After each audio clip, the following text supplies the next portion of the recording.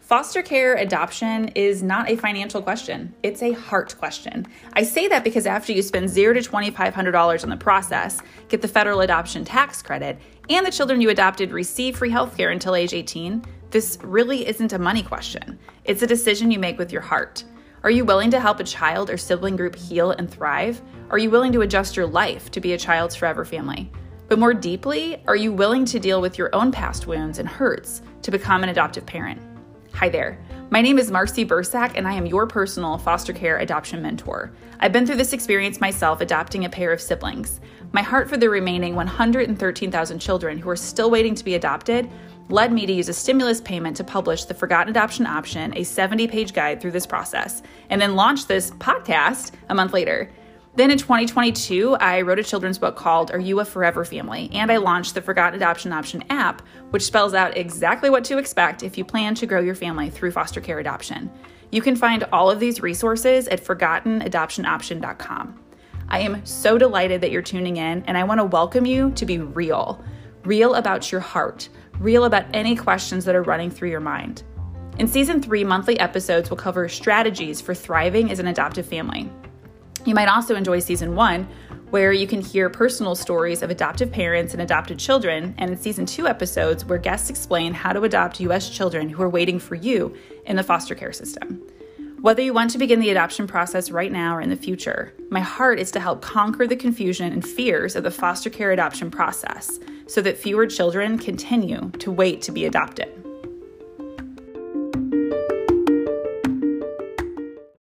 Welcome to the Forgotten Adoption Option podcast. In this episode, we're going to cover current adoption trends according to data and research. I'm joined today by adoptive dad, Ryan Hanlon. Ryan and I actually met at the Angels in Adoption Leadership Institute at the end of 2022 in Washington, D.C. So folks might have seen me on social with like Roy Blunt and like talking to people. Ryan and I are at this like expo thing. So hi, Ryan, you're here. Great to see you again, Marcy. I'm glad we connected when we did at the CCAI advocacy event.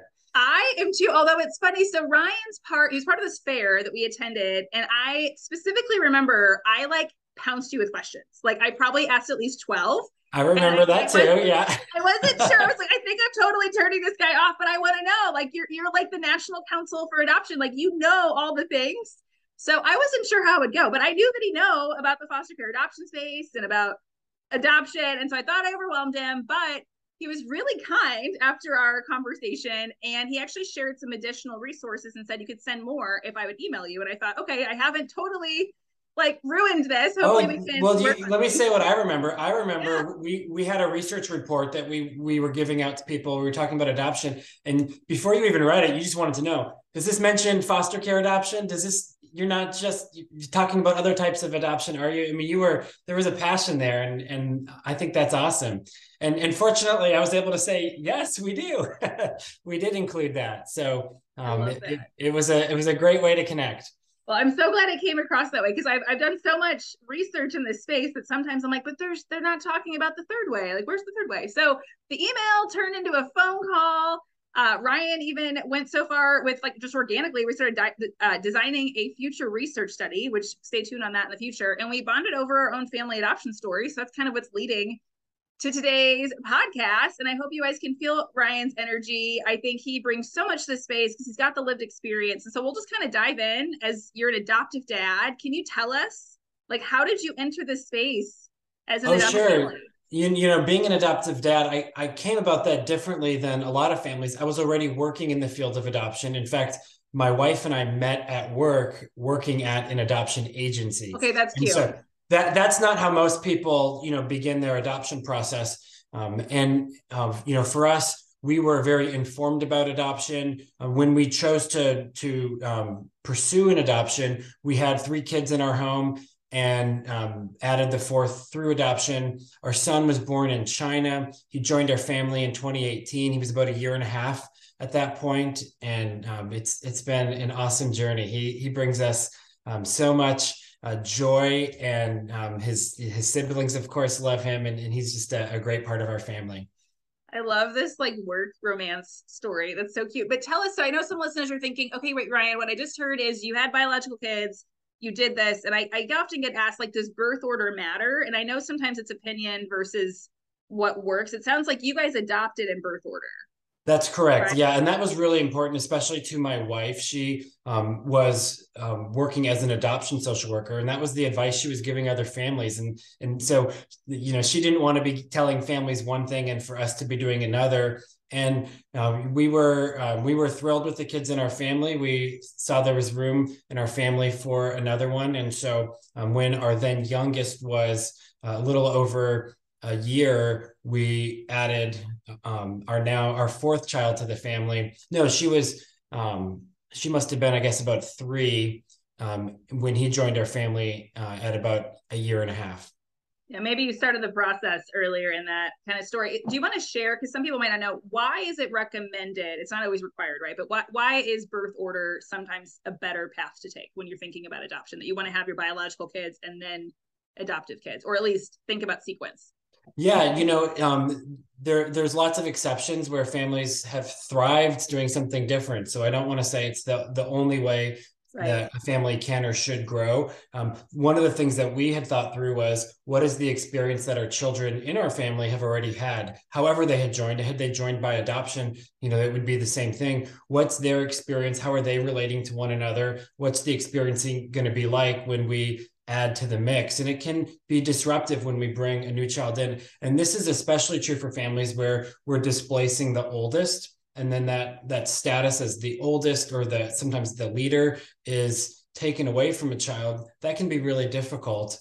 And so, we wanted to just maintain the order that we had and grow the way that many families do, where the children continue to get older and the ones that are added are younger. And so it was important, as I said, especially to my wife, but for both of us. And we're glad that we did. And certainly I think for the kids that were in our family, it was easier for them to understand what that experience was, and for them to have had experiences before our son joined the family, so that they could, they were able to, understand where he was at in life. One thing I'll also say is that if families are going to have children by birth, obviously that first year, but even more than that, takes up a lot of time and parental attention resources. And so it can be really difficult if we're also adding a child where we're putting a lot of, time and parental resources. And we want to make sure we have the capacity to do that. And so one of the things that we had thought through was, if we're going to grow our family by adoption, we want to make sure we're not going to want to continue to have children by birth. Again, sometimes it happens by surprise. But for us, that was the plan that we had. It sounds very intentional. And I really appreciate you sharing your own. I don't have biological children, so you have a different kind of view on this than I do. But I actually just talked to someone that I worked with, that she has had her second baby. And so young infant at home. And she's looking at this. And it's interesting because I think what's beautiful in this space is oftentimes people have a heart for this and they're going, well, I don't know if it's the right time. How do I know? And I think you gave some great takeaways on thinking through when and how, and being thoughtful in that design of it. I think that's really, really helpful. So, okay, you're still in the adoption space. You met your wife, you stayed in the zone, and now you get to do research, which is so interesting, among other things. What kind of projects do you get to work on, right? Yeah, I was working at an adoption agency. Now I work for the National Council for Adoption, where we do, bigger picture issues, research, education, advocacy. In terms of research, we're always looking at new projects that are going to give informative information to the public, to policymakers, to adoption professionals, to future adoptive families, and to existing individuals who are impacted by adoption, like expectant parents who are considering adoption, birth parents, individuals who themselves are adopted. Not just, a lot of times when we talk about adoption, we talk about kids, but adult adoptees, adoption can have a lifelong impact.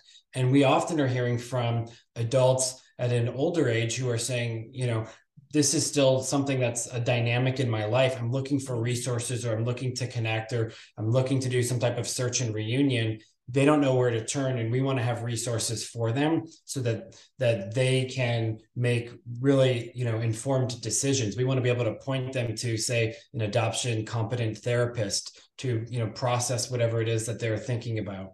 And I so we're love developing a lot of partnerships with other organizations in our ability to help meet those needs.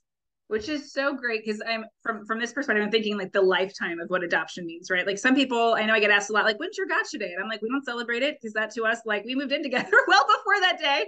And that's just a choice that our family has made. But I love that it's not just it's a one, it's a date or a time that adoption occurs that we're really thinking through. You're really thinking through, okay, this person has even grown into adulthood and has different life things going on, right? I think different seasons of our lives, whether that's marriage or whether that's education or loss of someone, like there's so many triggers that can kind of remind us that we need to continuously unpack our own unique stories in whatever way that is. So that's super great. Yeah, And you're so you're right, Marcy, and that's part of the funny thing when we talk about adoption in terms of our language. And you're married, and so you could talk about your marriage and say I was married, and you can look back on the date you were married, but you can also say I am married.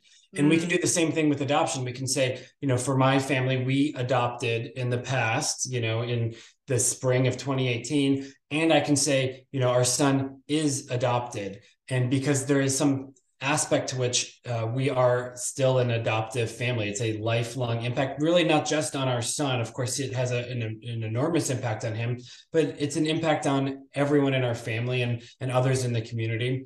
And so we want to look at it both as something that happened in the past and something that has this longer term impact, and to be mindful and thoughtful about how that's going to be present throughout, certainly all of our lives, and especially in our case, for our son, in your case, for your kids who've, they're going to be processing this at different milestones too.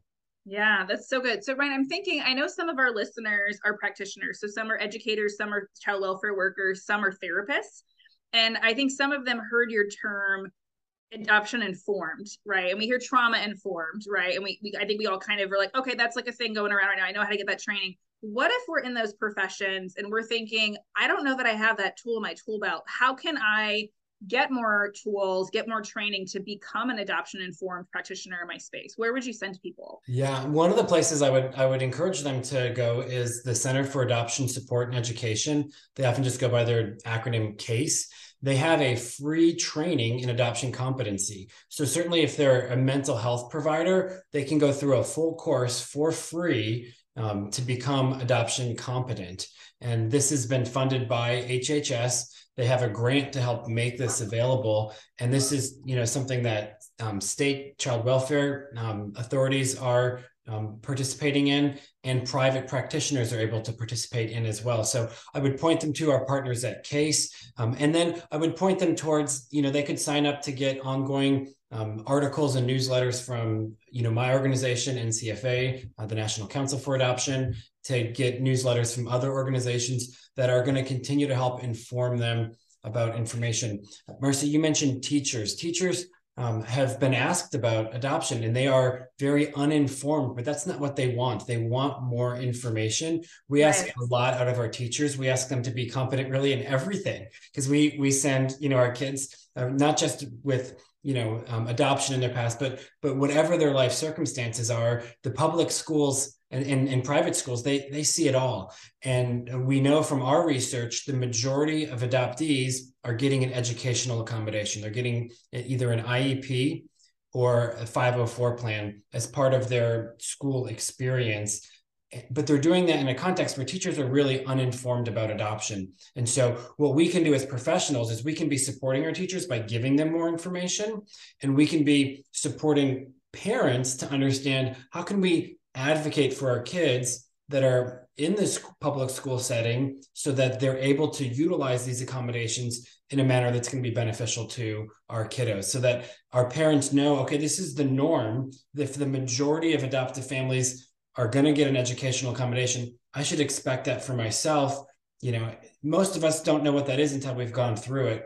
And, adoption professionals need to have the resources available so that families can be successful in that process. That's so good. I love the validation that like this is kind of normal, right? And it's okay to ask for it. And I have that situation in my own family. I won't go into detail right now, but I agree with you. Like to know that like this is a common way to help our kids be successful and to help them have the needs that they need. And thank you. My husband's a teacher, so I will be passing this great information along. And I know, so the council itself, the National Council on Adoption, you also provide training and resources for a different segment that I think is incredible. You provide it for expectant parents, birth parents, adopted parents. We talked a little bit about the adopted individuals and adoption professionals. Can you shine light on the kinds of things maybe you provide kind of to those earlier categories, expectant parents and birth parents and adoptive parents? Like, what are things that we can go to you for, find, and learn?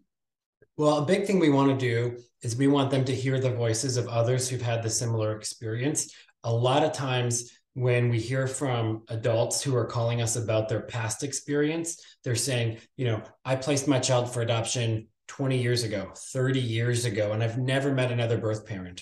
Or, I am an adopted individual myself. I was adopted, a long time ago. And, I still have a lot of questions. I don't know where to begin. So we want them to hear stories of other people who have had similar circumstances so that they don't feel alone, and so that they can know there isn't just one experience that these individuals have. There's not a definite path that everyone has to take. And it's okay to, at different times in our life, look back and reflect upon our experiences very differently. And so, there's a wide diversity of individuals who place children for adoption and individuals who adopt children and adopted individuals themselves. There's no one way to look at them. There's no one way to understand them. And the more we can be sharing their stories, the more we can recognize that there are some threads that might be the same throughout, and some things that might be, different individuals who have very wildly different experiences and how they've been responsive to that. So we want to share their stories. We also want to be pointing towards resources. So when we find those common threads, it might be something like responding to grief and the loss that has been experienced, or understanding what it means to maintain a connection with birth family even after adoption. Or you mentioned trauma earlier, which is going to be something that many individuals who are adopted have experienced in their past. So if there are common themes, what are different helpful or effective responses to those? What are information sources that can help us take a next step towards being, not that we're always going to be able to resolve every past issue, but we might move towards a better place. We might move towards something that looks like healing or reconciliation of some sort, or towards building a better, more positive relationship with someone that we've been estranged from. And, a lot of times we don't know where to start. And so we want to have resources to say, it's okay that you don't know. And here's maybe where you can look. Here's where you can go for that next step. There's so much validation in what you're sharing, Ryan. And like, I don't know that I'll have a listener specifically reach out, but I can feel it, that there's someone going, I'm not the only one that feels this way. And I also didn't know where to go. Even on the earlier part, we were talking about adapting school curriculum and how the classroom is with like a IEP or a 504. What's interesting about that is I don't think I knew when I adopted my kids, or even had them as children still in the foster care system, that was like a normal thing that I could advocate for. I found out later because of some behaviors that were like, oh, this is like a thing, and I think it's so liberating to help people know, like, this is really here for you. You don't have to wait and regret that you didn't know. Now you can be informed and you can share these things, which is, I think, so life-giving, Ryan. So I just appreciate the work that you all are doing that's helping to bridge these kind of silent needs. And just think about that. You said your husband's a teacher, and so your household's more equipped than most to be able to handle the educational system, and it can still be a challenge. That's true in my family. We're both social workers. My wife now is working in a school setting. It's not easy to navigate everything. And so what is that experience like for someone who doesn't have any of that experience and doesn't know, they've never heard of a 504 plan. They don't know what an IEP is. That can be really intimidating or difficult. And that's why it's really important for professionals to be planting that seed even before the adoption happens, to say, this is likely going to come up. And, one thing I want to talk about, Marcy, is we talk about adoptees utilizing services, or adoptive families utilizing therapeutic services. And there's a group out there that doesn't like that conversation. They think it might be stigmatizing towards adoptees or pathologizing adoption. And, I think it can be really the very opposite. I think it can say, look at the response that these families are having. They're responding to needs that children have. And I think when we see, like I said, the majority of adoptees are getting an educational accommodation, what a great sign that adoptive families are helping meet needs, that our school systems are helping meet needs that exist. Of course, it's not just adoptees. Many children are getting educational accommodations or therapeutic services of some sort. But when we see that, within the adoptee population, we can say, this is a great thing. They had parents who were present and were helping them meet those needs. It often doesn't happen if we don't have the supportive, parents in that child's life. That's so important to point out. And just in case, I wanted to point out, I usually spell out the acronym. So IEP is Individualized Education Plan. So you can Google that. Its acronym is just IEP. I just don't want to lose anybody. I know the Dave Thomas Foundation for Adoption, among many other groups, are your research partners. And I'm wondering if you can share with us a few of your recent research findings when it comes to adoption, specifically in the United States. Sure. Yeah. The Dave Thomas Foundation is awesome. They do their own research, Americans' attitudes towards adoption. They put it out every few years. And I'm always eager to read it because they do such great work. They've also been really supportive of NCFA and including research projects, as you mentioned.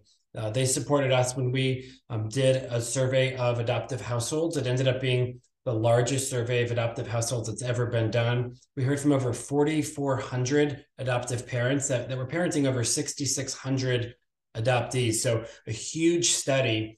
They were a funder of it and very supportive throughout. What Dave Thomas Foundation said to us is, we want to have really good information about who's adopting, who's being adopted. We want this to be used for, policymakers, for future adoptive families. We just want really good information out there.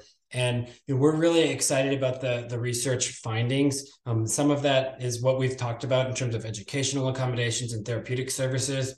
It shows a huge increase in the number of open adoptions. So if we're thinking through like a private domestic adoption, the number of ongoing relationships that are maintained between birth family and adoptive family has been significantly rising over the years. And so the vast majority, 3/4 of parents who are making an adoption plan now are maintaining a relationship with the child they placed for adoption. That wasn't the case 10 years ago. It wasn't the case 20 years ago. Wow. We're seeing that families who adopt a child who's a different race than the parents are finding ways to maintain the connections to that child's race and culture in really different ways. So we ask families what they're doing on a series of questions, and the large majority of them are finding ways to maintain those connections. Wow. So you covered kind of interracial adoption and domestic infant adoption. Is there anything in the foster care adoption realm that kind of so we did a lot on looking at foster care as well, including the utilization of services, the experiences that these families have, the household incomes, the household sizes. We also looked at secondary data. So we looked at the federal government puts out reports on adoption every year, and you can access their data files. So we didn't just survey, we looked at all of the cases for a 3-year period of time. So over 188,000 cases of adoptions from foster care to give us a picture. Who are the adoptive parents? What are their ages? What are the ages of the kids that are being placed for adoption? How many of them are connected to an adoption subsidy? The answer there, by the way, is 93% of these adoptions are connected to an adoption subsidy. What are the household makeups of these families? And then what are their experiences? And so we have a lot of information. All of it is free and publicly available. We want families to be very informed, eyes wide open going into their adoption. And we want policymakers to be informed so that they can make better adoption informed decisions that are going to impact everyone that's connected. Yeah, that's good. Maybe I can link your findings so people can, I know they're probably like, oh, what is that? Like, what is the demographic? What is the household piece? And subsidy is something, it's usually a government term, I guess, that I've heard it in, but essentially it's like a cash, I don't call it grant, like a cash payment that's given to families. When you're a foster parent or your kids are deemed in foster care, the state gives you a monthly subsidy for that. And then there's some talk, I know, nationally happening because that amount reduces when a child's adopted. So when you adopt through foster care, that subsidy continues at a lower rate until the child's 18. But I know there are some states that are actually saying, wait a minute, this is backwards. Like when you're taking care of a child for a lifetime, we should rethink this. So I'm hopeful that we see some changes in that kind of model in the long term. That's a great mindset, and to say, maybe we're not looking at this the right way. Adoption subsidy can also be a lot more than just financial assistance. It can be, maintaining Medicaid. It could be connecting to certain services. It's important that families know they might be eligible for a subsidy. Don't finalize your adoption until you've had that eligibility review. And one area of misinformation that a lot of families don't know is that it can also be applicable in some private adoptions. It's not common, but for children who have a really significant medical special need, they might also qualify for an adoption subsidy. And again, we wouldn't want families to finalize the adoption and then be found that they're ineligible because the adoption was already finalized. So if you're pursuing an adoption of a child who has a really significant medical special need, get advice from an adoption agency or an adoption attorney who's informed on this before you do that finalization.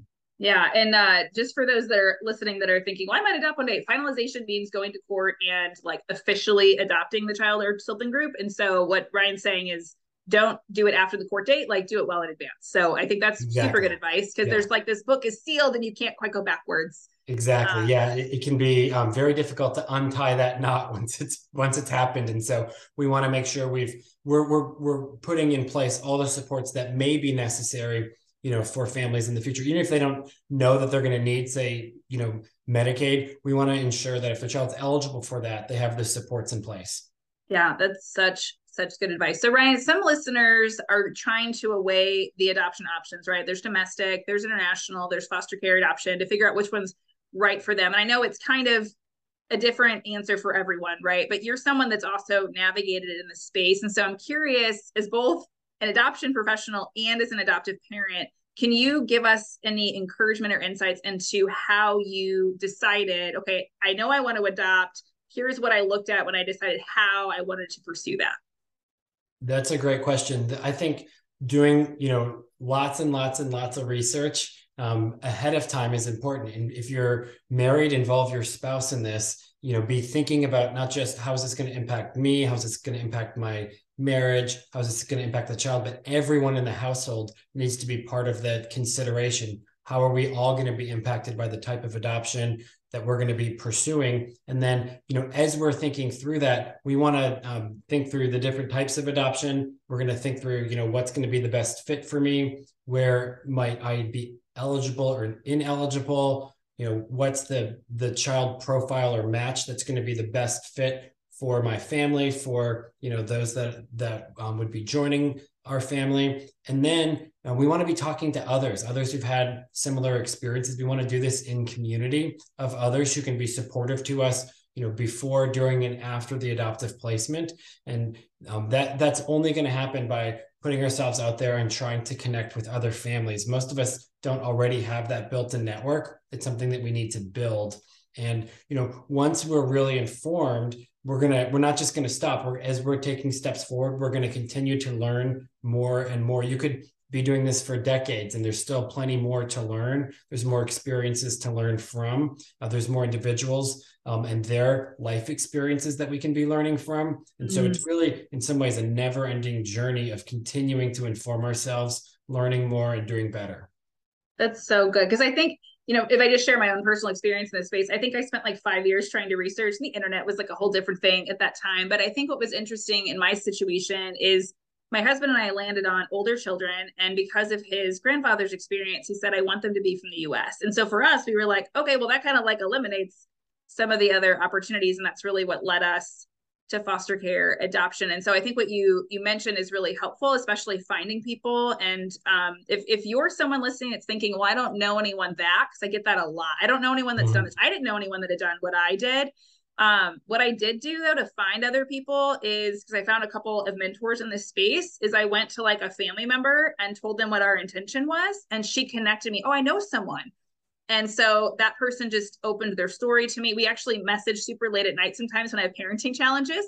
And it was because I told someone I needed a mentor in that space. And so it's not someone that like I quickly found by Googling online. Like I needed to go talk to another human being to learn of these Right. other individuals. And for your listeners, that what you did is actually very normal. So it might feel really weird to put ourselves out there, but a lot of adoptive families and have had the experience of connecting with someone they didn't know who's asking questions. What was your family's experience like? And I think most of us want to share and be helpful. Most of us can point to resources that we've utilized in the past that might be helpful for them or somebody in their area. So, if somebody's out there and they're maybe they're like me and they're a little bit more introverted, they don't, always put themselves out.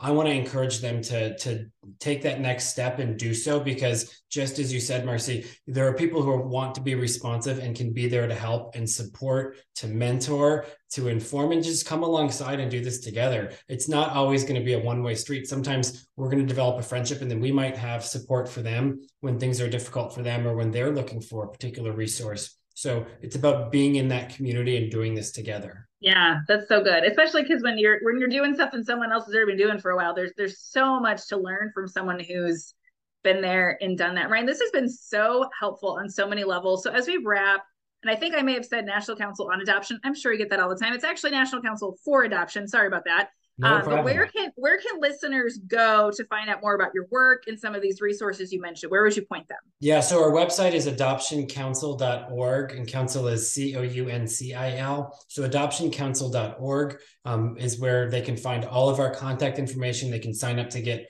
the articles that we send out on a regular basis, to find out the legislation that we're advocating for, and much more.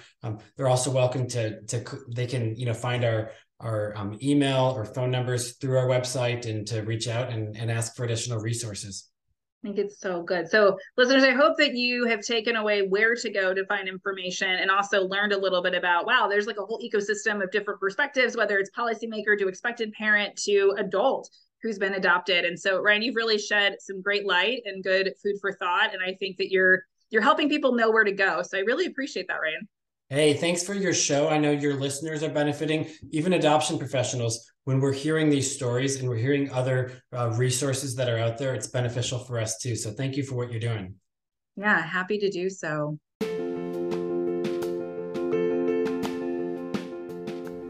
As a listener of the Forgotten Adoption Option podcast, you are helping to raise awareness about foster care adoption and the 113,000 adoptable children in the United States.